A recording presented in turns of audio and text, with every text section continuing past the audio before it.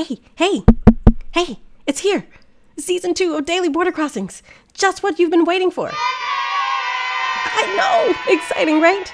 Daily Border Crossings, Season 2, with your host, me, Samantha Fletcher, just in time for Thanksgiving. So over the holidays, you've got plenty of free time to listen. You're so lucky. The new season of Daily Border Crossings, the best podcast you're going to hear these days. It's here, all right? Season 2, Daily Border Crossings, starting right now. It's taking me so long to get this podcast out. Yeah, it is. You need to work on it more, a lot more. What do you think? More. A lot more. Thanks, KJ. I always start. A lot more. Well, I sit and it won't come, I can't finish. I don't know what's taking so long. What should I do? Just get it done. It's not hard. Just record. Just record. And put it together. It shouldn't be hard. It shouldn't be this hard. So smart. Thanks. You gonna wish me? You gonna wish me luck or something? Or any words? Any final words? Take a month. Take a month. I've taken too many. Way too many.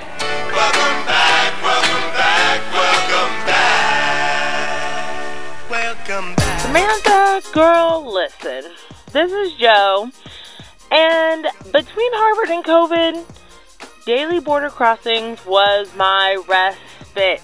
Okay? It brought me joy. It brought me information. And, well, I'm all caught up. So I'm going to need that season 2. And I'm going to need you to stop being all Rihanna, all of us waiting for you to drop that next album, please. Season 2 needs to come out tomorrow. I'm ready. Get recording because it's time. Okay? Love you. Take care of yourself and get in the studio. Okay, bye. Hello, this is Dr. T, and I listen to your podcast from Washington, D.C., and I'd love to know what's been going on. Samantha, please tell us, what's new? Hey, Samantha. This is Lyle from New York. I'm looking for new shows. When are we going to get some new shows? Huh? What's going on with you? Let me know.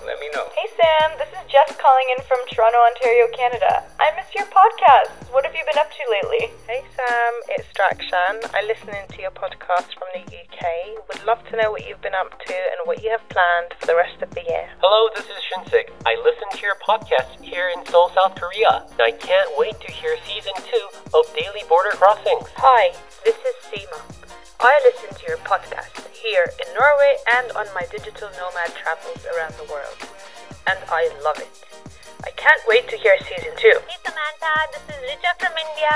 I would love to know what's happening with Daily Border Crossings that you continue to do while at Harvard, and I'm looking forward to seeing which are some new interesting people that you're getting on board now to talk about education and all the different amazing topics that you usually cover at every podcast. Thanks, and hope to see you soon in action. Hi Sam, this is Gleb from Russia. What have you been up to, and are we in for a treat in the new episodes of your podcast?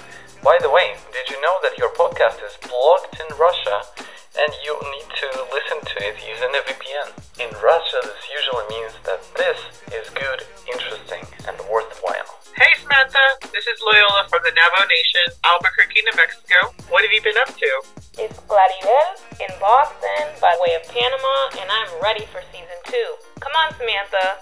Hi, my name is Arude, and I love your podcast here in Nigeria, and I can't wait to hear Season 2. Good day, good people. Oh, I hadn't said that in such a long time. I am back, and it feels so good to be back. Back from the pandemic. Psych, nah, we still in that. Back from Harvard. Y'all, I did that. Harvard degree in 1 year, and I did it for the culture. I represented y'all well, and I'm actually not totally back from Harvard because I'm still there, just on the teaching side of things. So what am I back from? I'm back on this mic talking to y'all again, back with Season 2 of Daily Border Crossings, kicking the season off with an updates show. I'm your host, Samantha Fletcher, and this is the encore season, hence the music. It's the encore instrumental because we are back to educate and motivate and make you think Learn something new. Consider something you hadn't considered. Be inspired by others' stories. Learn from folks about how to treat people, how to be more inclusive. All of those things from season 1, but more of them and in different ways this time.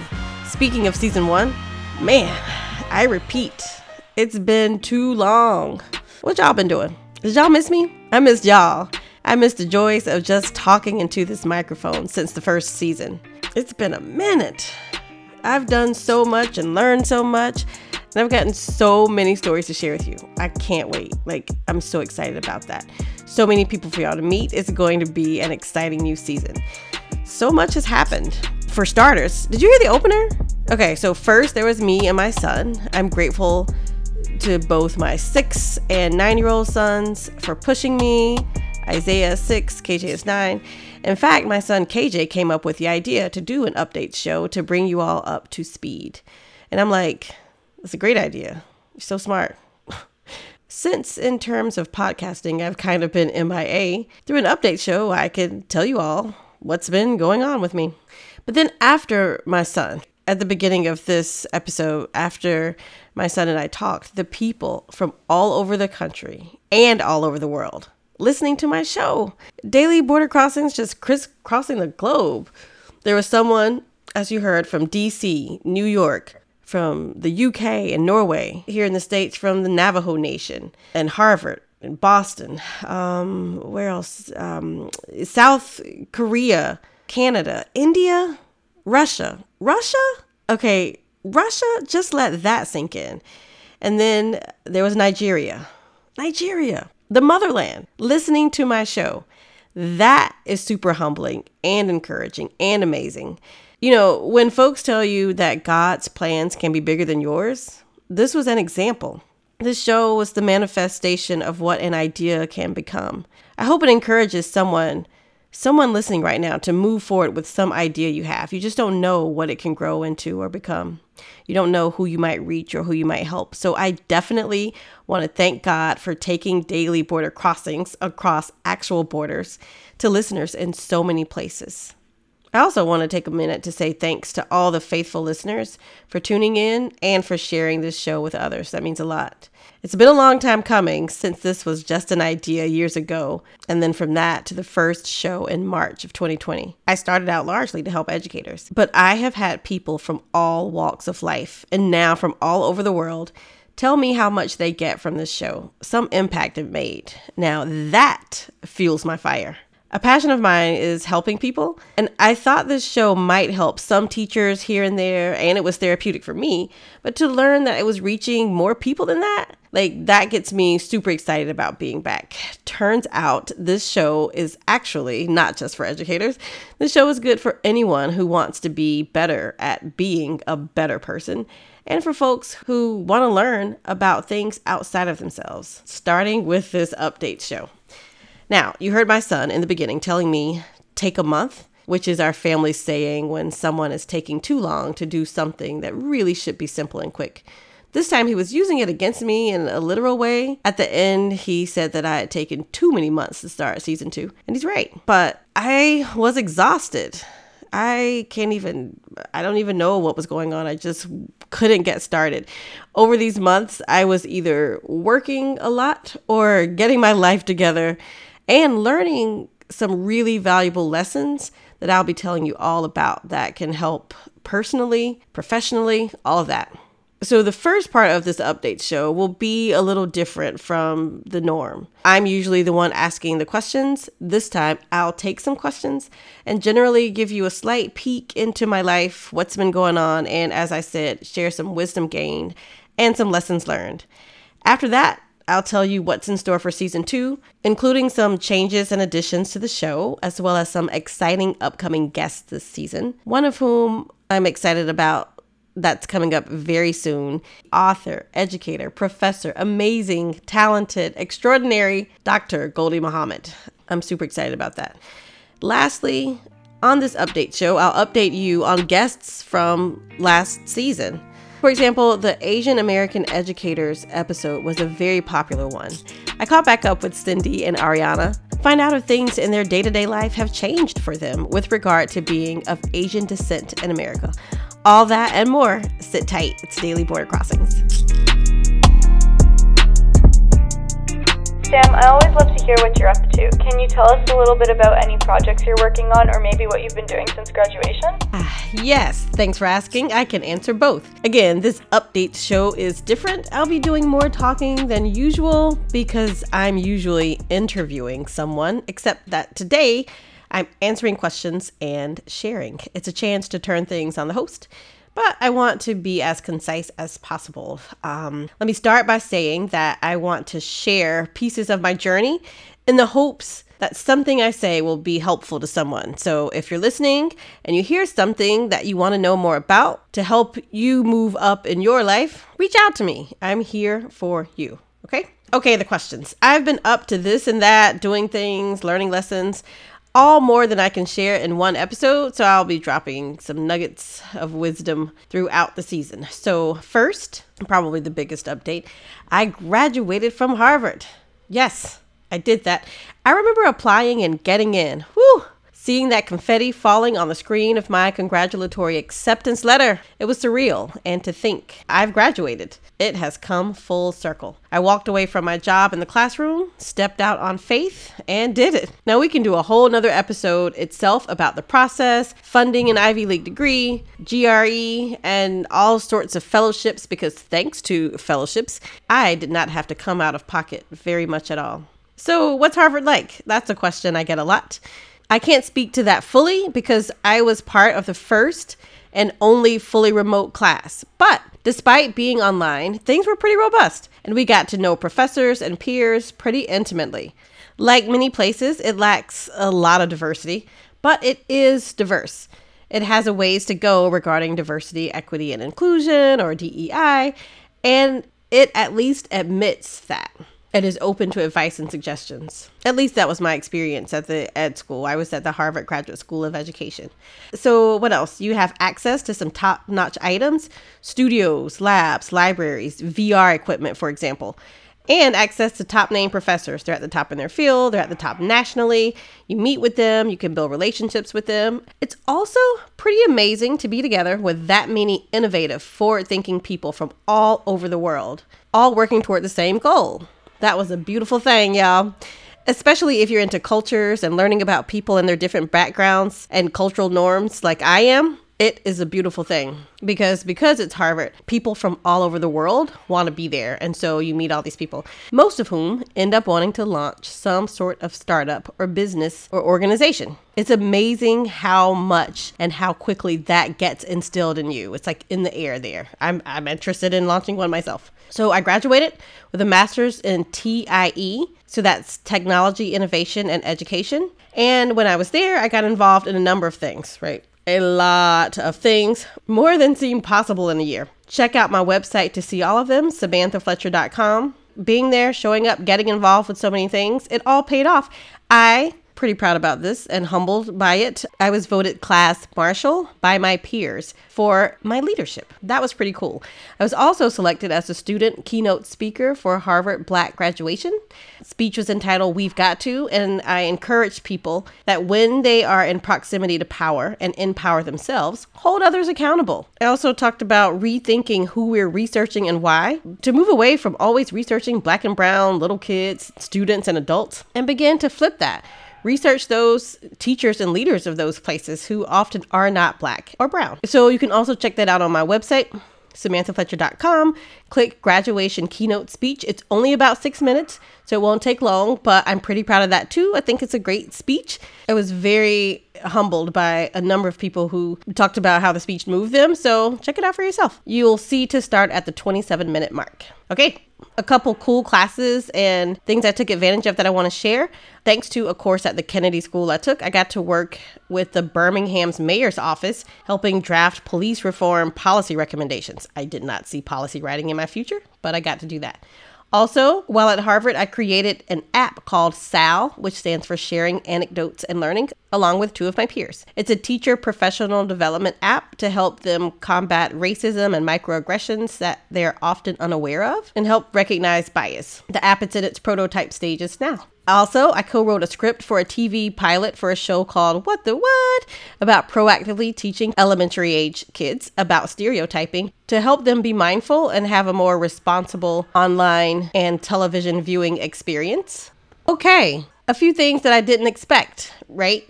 There was literally a class called Cream, the Wu-Tang song, right? Cash rules everything around me.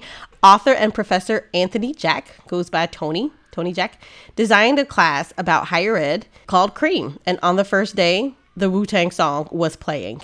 I was in heaven. Cornel West, he's just like you'd imagine, but maybe I actually did expect that.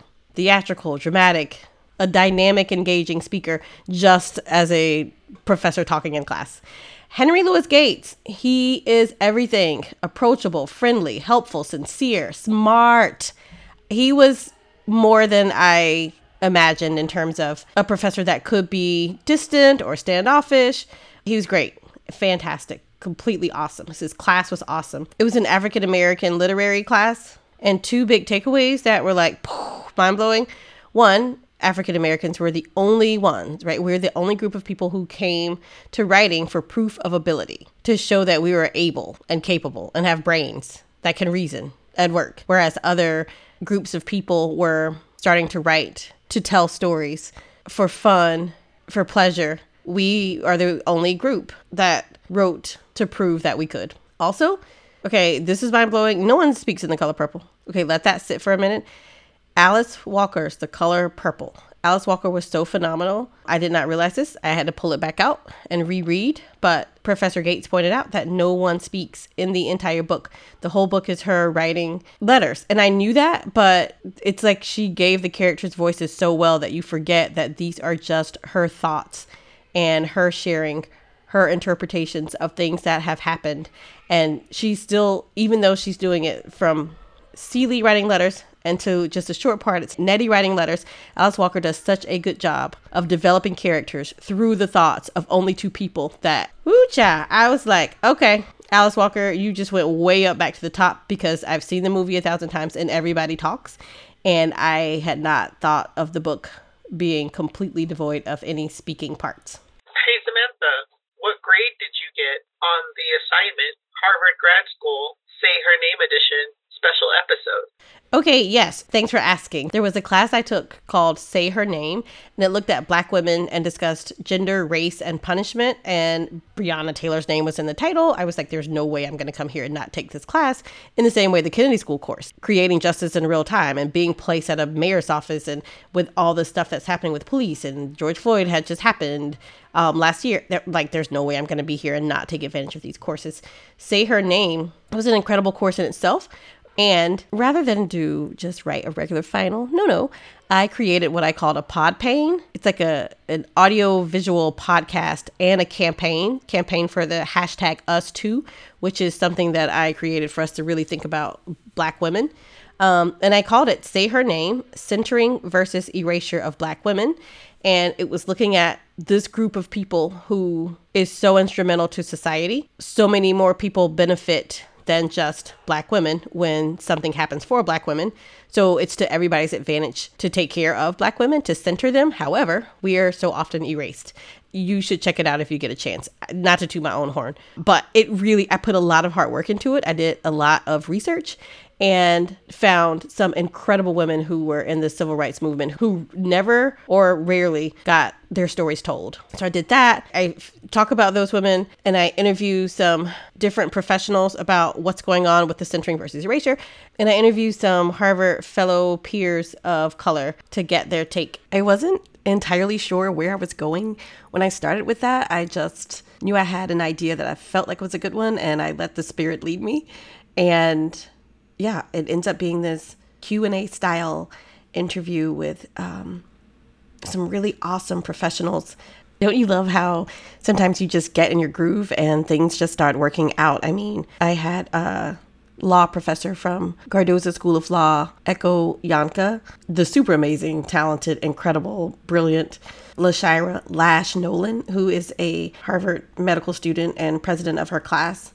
Everybody in the video was amazing. And so these were people that I interviewed, And I just brought in so many different perspectives and still weaved in so much of the research so I could cite sources. It was a pretty neat project, and so I guess incredible or interesting that it caught the eye and ear of the leaders at the DEI office at the ed school, and they hosted a 2-night viewing and panel discussion.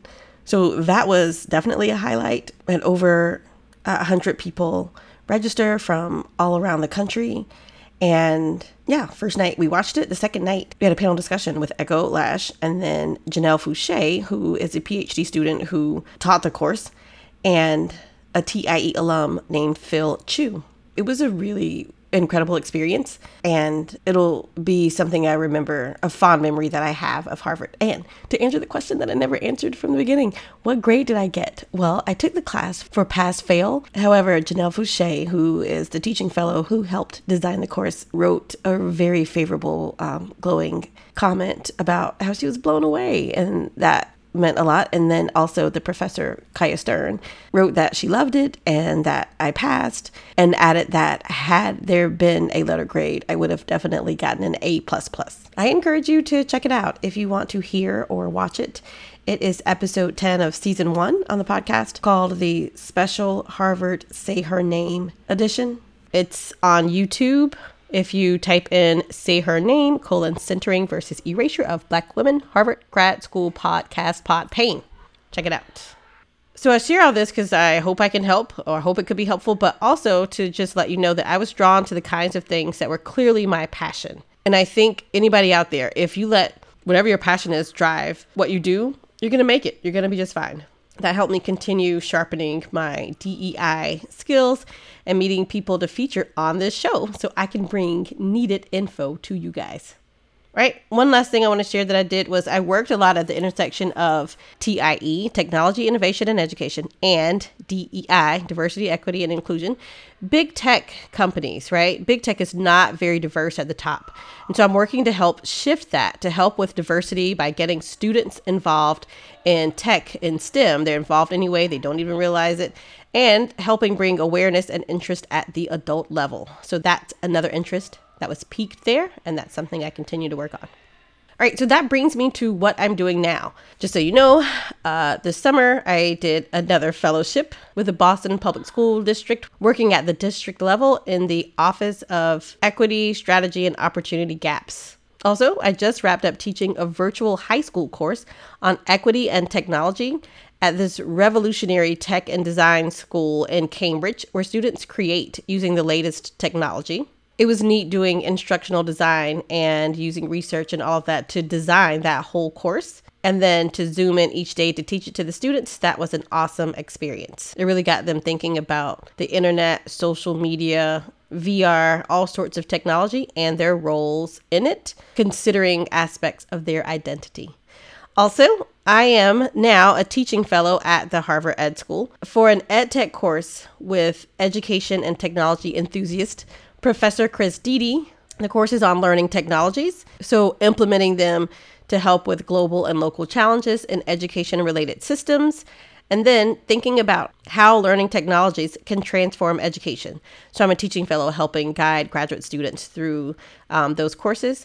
And I'm also a TA, which is a teaching assistant at the Harvard Kennedy School, for noted activist, lawyer, and former president of the NAACP, Professor Cornell William Brooks, in his course called Race and Racism in Public Policies, Practices, and Perspectives. Also, I'm working with an edtech company in the area of teaching and learning inclusion and innovation, and helping to lead its online professional learnings as they relate to DEI. So, when I'm not podcasting or teaching the courses, I'm doing consultancy work in DEI, especially around designing professional learning, PD, workshops, facilitated discussions on DEI, race, and aspects of identity for schools or organizations. I incorporate a lot of technology in this PD, which makes it user-friendly and really helps people to still be interactive when they can't actually be together. I speak and advise on the best, latest, and inclusive early childhood education practices. So I'm also doing that. And I do independent research in EdTech and on education in general as I continue to work at the intersection of technology and diversity. And I write, create multimedia productions, and speak on these intersecting topics, DEI and tech or EdTech, as well as education and leadership. Hey Sam, you gotta tell us, what was it like doing your master's with your kids at home during a pandemic? How did that go? Okay, that's a great question. It actually wasn't too bad. I feared that it would be. Can you imagine you're a wife and a mom and you want to go back to school and you think that you're going to be away for a year to just focus on this new degree and this new chapter, and then all of a sudden a worldwide pandemic breaks out and you realize that not only will you not go, but you'll be learning from home and your kids might be too. Interestingly, or fortunately, or however you want to put it, the school that they were attending was open the entire time. So they only were home. The school was only out on Wednesdays. So we were all together on Wednesdays. But it was great. And a number of adjectives: crazy, funny, tiring, unbelievable, fun, rewarding.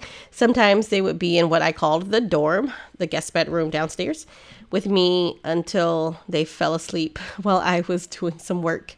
And we'd all sleep in the bed, cramped up together. One thing recently, though, KJ, who is perfectly fine sleeping by himself, asked if he could sleep with me the other night. And I asked why, and he said, I just have an uneasy feeling. And I thought, this is strange. What is going on? And he said, I don't know, just all the violence against Black people. I just feel uneasy. And KJ is 9, Isaiah is 6. Let me pause parenthetically to say my kids are super amazing, smart. They just got their report cards, all A's for both. These brilliant, wonderful future leaders, right? These awesome Black boys. And I lift them up because I know society will tear them down. And I definitely believe in lifting up Black girls too. I was a Black girl once. I teach them about the importance of people from our group who are often not treated in the best light. And so hearing him say that was tough and heartbreaking. And he laid in my bed and I just hugged him. And this is an example of a thing that Black parents go through. All right, now on the update show, some successes and failures, highs and lows, basically lessons learned that stood out as I had time to reflect. I'm going to try to go through these rapid fire.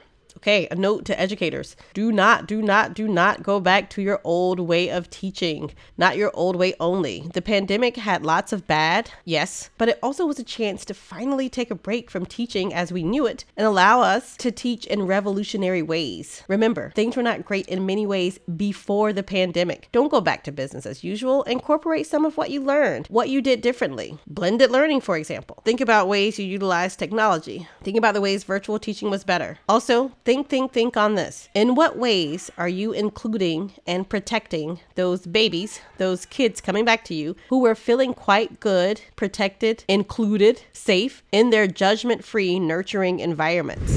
Okay, you get one life.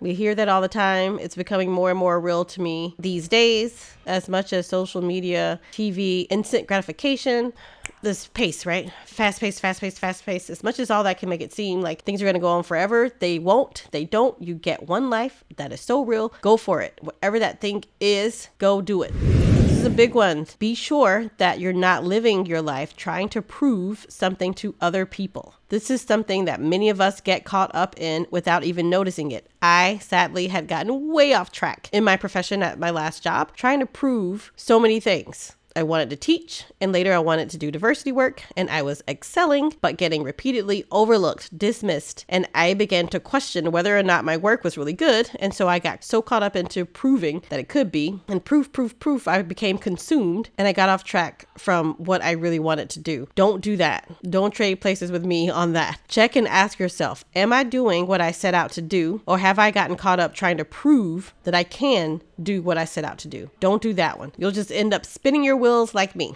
Who out there am I speaking to? I'm speaking to somebody. You started your role, your job, whatever, and ended up getting caught up in this crazy cycle of proving, yes, I can. Wait, what? I'm good enough. Don't waste your time. Trust me. Okay, speaking of your work, a lot of your stuff will go unnoticed if you don't make people take notice. If it's just some hobby and you're not worried about it, no biggie. But if you're doing something that you believe can help propel your career, and this is a part of your full-time career and profession, don't waste time being mad at people who are not noticing, because sometimes they're noticing and just aren't saying anything. Instead, find a way to get somebody who matters to notice, and it might be somebody on the outside. But with all of our access to technology, social media, everything we have right now, get yourself noticed. Okay, this also goes for if you want to grow yourself and aren't sure how. What's that thing that you're good at that no one else is at your job? You do it better than most, you do it more than most, or they're not as good or as interested as you. Whatever that is, address it, tackle it, get gooder. Okay, I just made that word up. But don't do it with a self-righteous attitude and be mad that somebody else didn't do it. Do that thing. Bring awareness to that to the higher up, especially if this is something in addition to your regular job and you're taking your time. Bring it to the person and discuss how you can continue to do it for compensation. Again, don't trade places with what I've done. Don't fall into the trap of working for free for years. I did that. I got paid, yes, for my regular job, but I was doing a lot more than just my job, okay? And thinking back, I should have been asking for more for a long time. But people will take this extra stuff and sometimes take the credit and the shine and appreciate all of that without you getting compensated. If they benefit, so should you, right? Next, it's okay to ask for help. No man is an island, okay? However, depending on what it is that you're trying to do, maybe you're trying to be an entrepreneur, especially if you're trying to be an entrepreneur, know that you will be doing a lot by yourself because no one is going to have the same vision or care as much as you. Now, sometimes it's going to feel hard. It's going to make you mad to look at your friends and look at family, and you're going to be thinking, why are they not helping me? You love your plan. You love it so much you want them to be as excited about it as you, and you've probably even heard them say, oh, let me know what you need. I'm there. That's not going to happen. Not as consistently as you need them, and just not as much, okay? You'll see people on TV with a team. You wonder where your team is. You'll build a team over time, but be willing to get an intern, hire someone sometimes, or make a list of those people you can count on and go back to them as much as you can without overdoing it. You are the team. Okay, lastly, if you are in a relationship and you find yourself arguing about who is supposed to do this or that, stop. Get rid of whatever somebody decided are supposed to be the roles in the relationship. I cannot thank my husband enough. It is because of him and because we decided to throw out typical or stereotypical roles and responsibilities that I was able to go back to graduate school. He stepped up to the plate and said, go, I think you should. I will take care of things with the kids. And he did. Now, there were a number of people who said to me, what? I would never allow my wife to do this. She would move away and I have to handle all of the duties with the kids, school, dinner, laundry, and work. No way. But he did all of that. And I am forever grateful. Had we had designated specific rigid roles, because I ended up not moving away, I was here at the house because of the pandemic. It could have been easy for us to say, oh, well, you're here. You need to go upstairs and do their laundry, do the dishes, cook. But no, he did it all because he gave me his word and we decided that. And so we stuck to it. And so if you find yourself arguing about who should do what, here's one thing I want you to remember. One major takeaway from me in all of this is I felt like the only role that really should be written in stone is that of whatever role is required to get the thing done that needs to get done. That's it. Fulfill that role, whoever it is, to get it done and get it done. It'll cut back on the fights and arguments. And you can thank me later. Hey, and I want to just add that I love Black love. That was Black love. Yes. Could anybody from any race do what my husband and I did? Yes, but we happen to be Black and I'm calling it Black love. Having somebody who has your back when you can, whether it's family, best friend, or you are in a relationship, marriage, whatever. Having that love and support, man, it propels you forward. It helps you in your professional career also. And it was important for me to share this here so I could help somebody else that might be wasting time not recognizing the support you have, or who might not be supporting somebody special in your own life. When he decided, yep, I will take on all responsibilities so that you can go back, I wanted to scream it from the mountaintops. I wanted everybody to know because Black men get such a bad rap. And here is my husband who has his government job. And throughout the years, he's worked his way up and up to senior level. He's super humble, so he'll kill me that I am sharing all of this, but whatever. But by the time you're at senior level, you're busy, right? You are caring for and managing and overseeing and doing all of this with your own employees, and you got a lot on your plate. So it was not lost on me that he was like, despite all of this, we'll work it out. I'll figure it out. Him doing that made me want to even try harder for whatever's coming next for me so that I can do something like that for him. Black love, y'all. Okay, I have so many more lessons I learned that became helpful tips and advice to share with y'all, but I'm going to stop here. Why? Because I'm talking too much. That's what you do on a podcast, right? You talk. But I'm thinking about my classroom days, and I always wanted to hear from the students more than hearing myself. And right now I'm doing a lot of the talking because I'm not interviewing anybody. And even though I got some good stuff to tell y'all that I believe will be super helpful to folks because it helped me, I'm going to save some of those tips because I still got to tell you about changes to the show and guests coming up this season, plus update you on the guests from last season, including letting you hear from Marty Swain from episode 1 and hear from Cindy and Ariana from the Asian American Educators episode. But I will give you a quick preview of some of the tips that I want to still share with you. Okay? A big one that I got from Harvard is fall in love with the problem. Sounds strange, right? Who wants to fall in love with a problem? But if you fall in love with the problem, and some of you already have, you will be guided by your passion and end up spearheading startups, leading initiatives, and in professional settings you never dreamed. Case in point, I ended up being the speaker from the U.S. who spoke on leadership in early childhood education at the Global Teach for All conference a few weeks ago. One of only 4. The other 3 were from 3 different continents. So I'll tell you more about that at a later time. Also, knowing when it is time to leave your job. I'm speaking to somebody right now. You've been feeling in your gut that it's time to go, and it probably is, especially if you're staying on some old sayings that people say, the grass ain't always greener. Stop it. By now, you have learned how to deal very well with brown grass anyway. So, okay. So I'll have some tips on that. And lastly, on the power of alone time. Not just a quick weekender or a week away, but like renting a space for 3 weeks to a month. What is that reconnecting with yourself like? I know, I did it. I'll share another time. All right, so who's coming up on the podcast? What will be different this season? I mentioned this and I'll mention it again.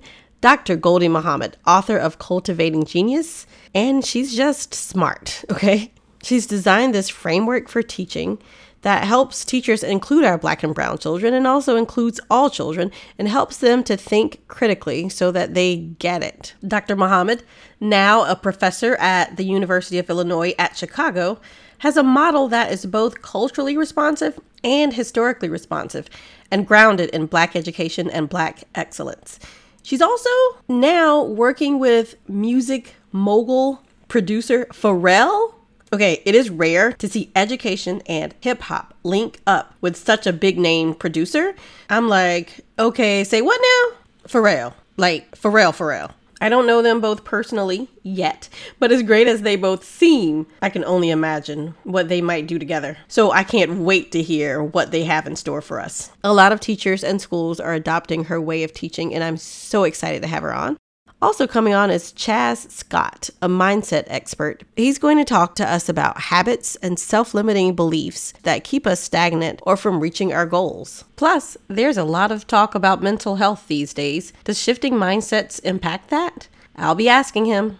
Also, I know I personally have talked a lot about going back to grad school for my recent master's degree, but not everyone is going that route. With the internet being filled with online courses and trainings, as well as with many people looking to forego college debt and years of school and get straight to learning a trade, will this become a trend? Is there a shorter, faster, and lucrative way to career success? Credly is a popular credentialing company, and Career and Technical Education Albany campus is a vocational and technical high school in Albany, New York. Representatives from both places will be on to talk about paths to alternatives to the traditional college, a route that was once shunned or frowned upon by many in society. But is this the smarter way? Trade and vocational fields. Are they on the rise? Should they be? Is this the way of the future? We'll find out. That'll be coming up this season. Plus, this season, in addition to having regular everyday people share their stories, I'm going to talk to people in industries that impact those people and those stories, such as politicians, lawyers, professors, and members of academia. And what about organizations created to help certain groups? We'll talk to those leaders too. What about what our children are learning from the kind of curriculum being followed? We'll talk to the makers of those. Also, I'm planning to add video to our format, so we'll be on YouTube as well as in audio form. So 2 of the changes I'm super excited about are related to upcoming segments. One segment will be specifically on the intersection of diversity and inclusion and technology and innovation. So looking at people from underrepresented groups, in what ways are they being technologists without even realizing it? The tech world is not so diverse at the top, as I mentioned. Think Google, Facebook, etc. The top is very white, often male, but some people who don't fit that description are there. What are they doing? How are they paving their ways in those spaces? And what advice would they have for others who want to? That's just one example, but the episode will be related to technology today and diversity. We might feature TikTokers and influencers. How are you making technology work for you? Especially if you're from an underrepresented group. What's your intersection with technology looking like? How are you impacting technology? How is it impacting you? The other segment will be featuring unusual job titles for roles you can actually do. This is something that I also noticed during this past year. There were lots of job titles that didn't sound familiar, although the description was of job duties that were very familiar and very common. What professional positions are you being kept away from because you're unaware of the lingo? You may be missing out on the very thing you're qualified for and never knew it. I'll be talking to people occupying these roles so they can share their titles, what they do, and begin helping you realize how to open more doors of employment opportunity. Okay, so an update on past guests on this show. Almost like a where are they now? I'll start with my last guest first. Dr. Freeman Hrabowski, who was on my April 2021 episode, is leaving UMBC at the end of this school year. He's retiring from the University of Maryland, Baltimore County. He's 71. In the spring of 2022, that's it. He's gonna hang it up after being president for 30 years. I don't know who UMBC will find next, but I do know this is one tough act to follow. I can't stress enough, you guys. This man is a legend and a not as well known as he should be civil rights icon and someone responsible for countless Black PhDs and Black and people of color leaders in science and tech fields. I encourage you to listen to Daily Border Crossing's April 2021 episode. He drops so much knowledge on there. Wait till you hear the part about how having a mentor is good, but having a champion is also necessary. When he explains what a champion is and why you need it to excel and accelerate your life, your career, you'll wonder why you haven't been listening to him longer. And Google him. Watch his speeches, read an article, read something he wrote. You will be in awe, encouraged, inspired, and you'll be glad you did. And while we're on the subject of legendary activist, brilliant Black men leaders, another really popular show featured the one and only Reverend Dr. Otis Moss III. His 2-part series on Daily Border Crossings, episodes 3 and 4, where he too was dropping knowledge, on things like COVID-19, the real pandemic, a term he coined. He talked about how our school systems need to change, what was lost by whiteness, referring to the great amount of loss that came centuries ago when white people gave up heritage and ethnicity for the ideology of being of the superior quote-unquote white race, and what that loss looked like. He talked about his predictions on the post-George Floyd Black Lives Matter multiracial protests and where he thinks those would go. He talked about what was really happening during the President Obama run for office when he was the actual leader of the church in Chicago, when Reverend Dr. Jeremiah Wright was catching all this flack. The episodes were extremely beneficial to us as educators and really to people, anybody who wants to live a good life as a decent human being. I encourage you to check them out. So what is he doing now? Well, for one, he's highly sought after, so he speaks all over the place.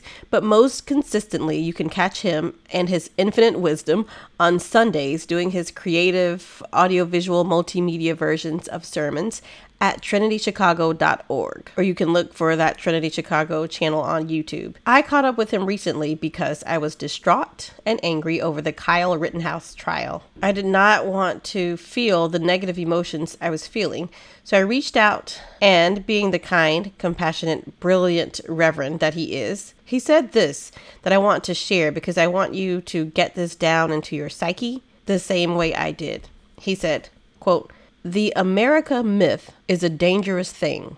It makes people believe we are a moral nation and not a broken people." Close quote. Woo! It's just like him to drop something heavy or deep and true. He, in one sentence, reminded me of the truth of our nation. Not that I didn't know it, but maybe my knowledge of it gets buried sometimes beneath my constant hope and expectation for betterness. But he reminded me of the truth of our nation, despite its projected fake facade or myth of being this moral place. Remembering that made the trial, its shenanigans, its outcome, all the more expected and moved my emotions to an unhappy still, yet less angry place because I was not surprised, just disappointed. He also suggested I be the light, and I'm suggesting that you do too. Okay, how about former guest Alexandra Bailey from episodes 2, and she came back for 5. She discussed hardships growing up as a biracial girl who identified as Black. Well, she had been an organizer and an activist, and unsurprisingly, since our show, she ran for office and won. So now she is an advisory neighborhood commissioner for a neighborhood in DC. All right, a lot of you remember Marty Swain. She is the guest on my very first Daily Border Crossings episode. She's a white woman who was a public school teacher for decades and retired with disappointment about the achievement gap and the awareness of its connection to race.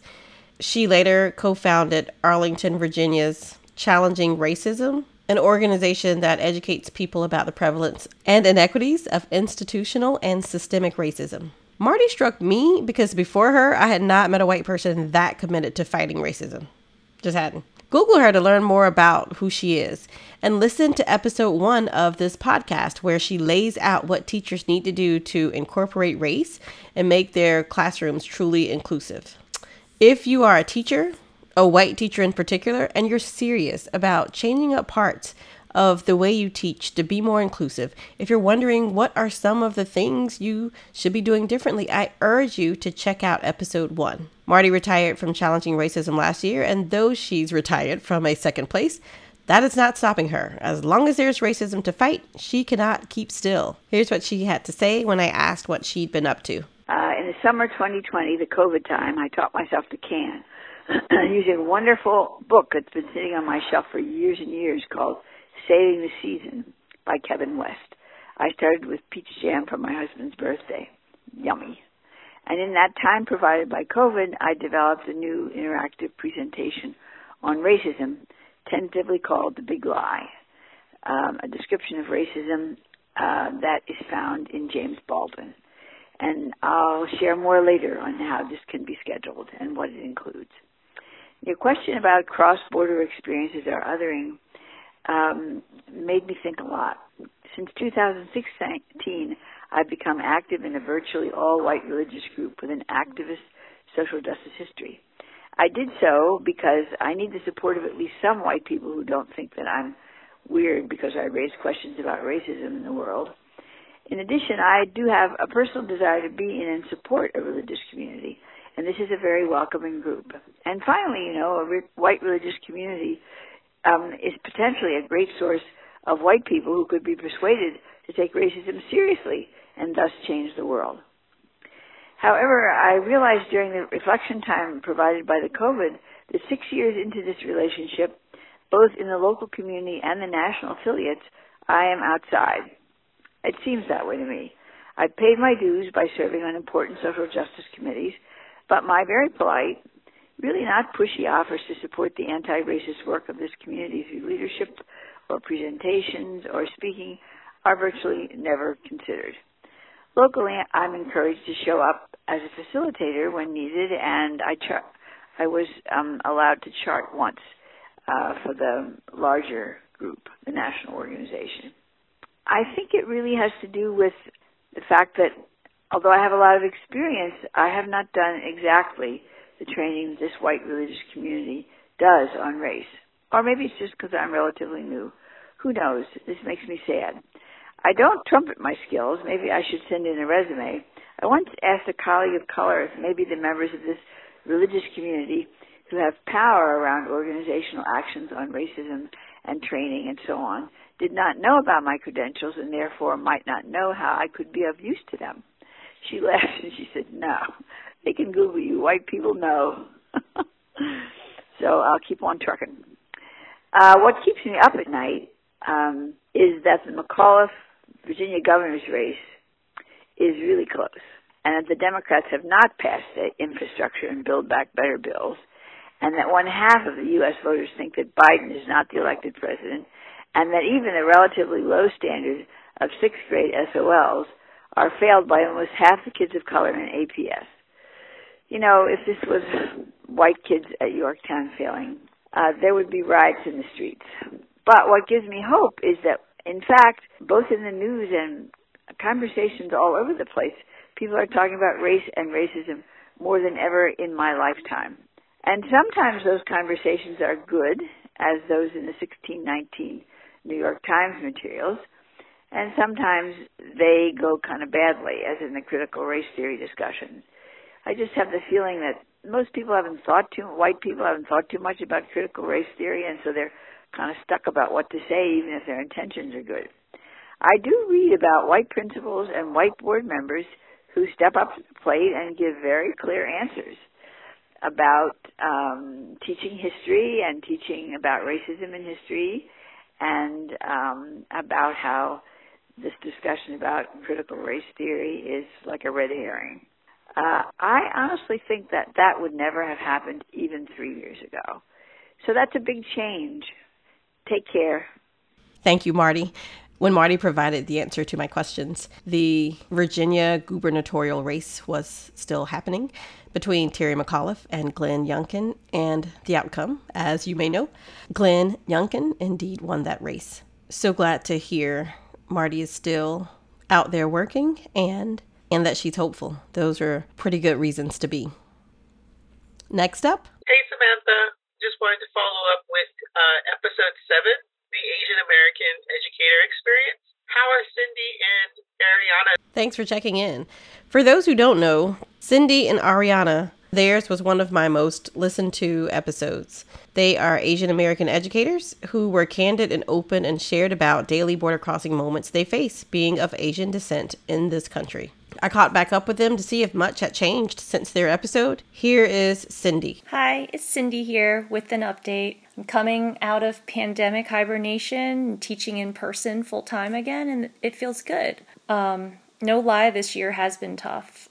What happened in the spring, the acts of violence against Asians really hit me.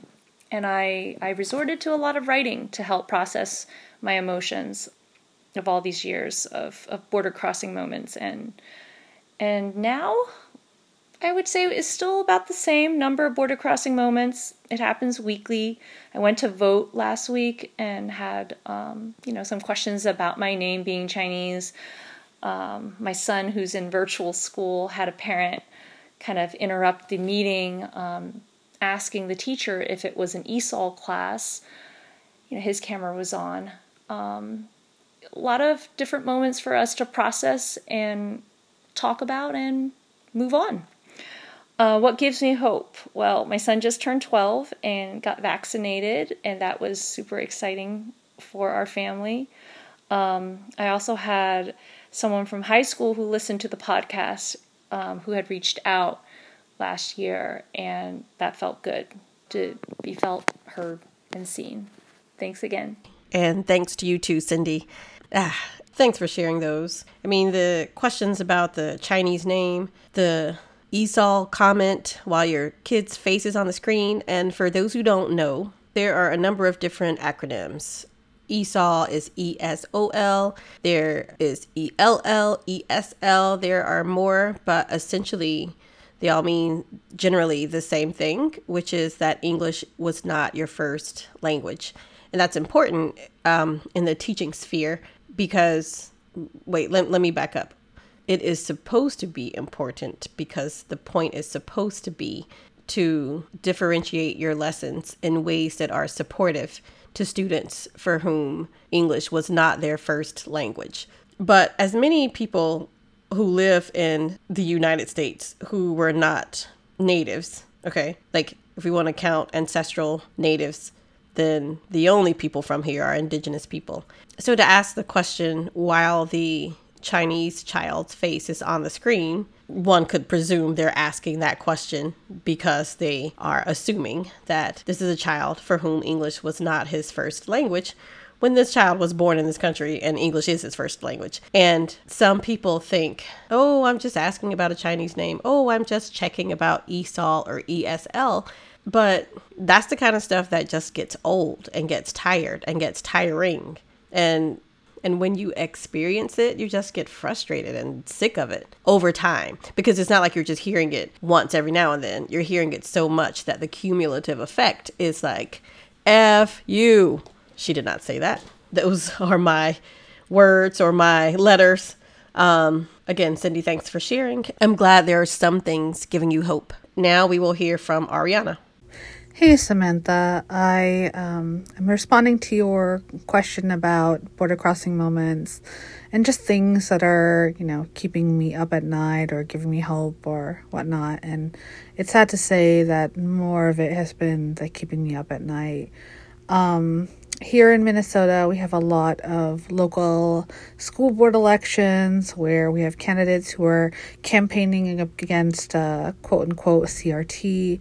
So it's always been something on my mind just in terms of fatigue. I am heartened by a lot of white neighbors and colleagues who are trying their best to make sure that equity education is always on the forefront and that American history is really incorporating everyone and everyone's experiences. But it's always on my mind that, white supremacy is always consistent in its evolving ability to fight back. We look at these Confederate monuments that were erected around the time of, the civil rights movement, and just know that, that narrative of no, we really care about everyone's education. We don't want politics, in education. And just to know that, personal is politics and politics is personal, and how all of that is really setting us up to, erase the contributions of people of color and queer people and just those who've been relegated to the sidelines and margins of history, and how that's all by design. And I think about that when it comes to our students, and that how, they're taught very early on when we're trying to fight this mentality that we all are just struggling for these little crumbs, not even the whole pie, So it really is, it's really disturbing, and I just hope that we can move forward together, but that, that sense of accountability is always there, and it's always important to own up to what we've done in the past and what we continue to do. Wow, Ariana, thanks for sharing that. And what a phrase you had in the middle there.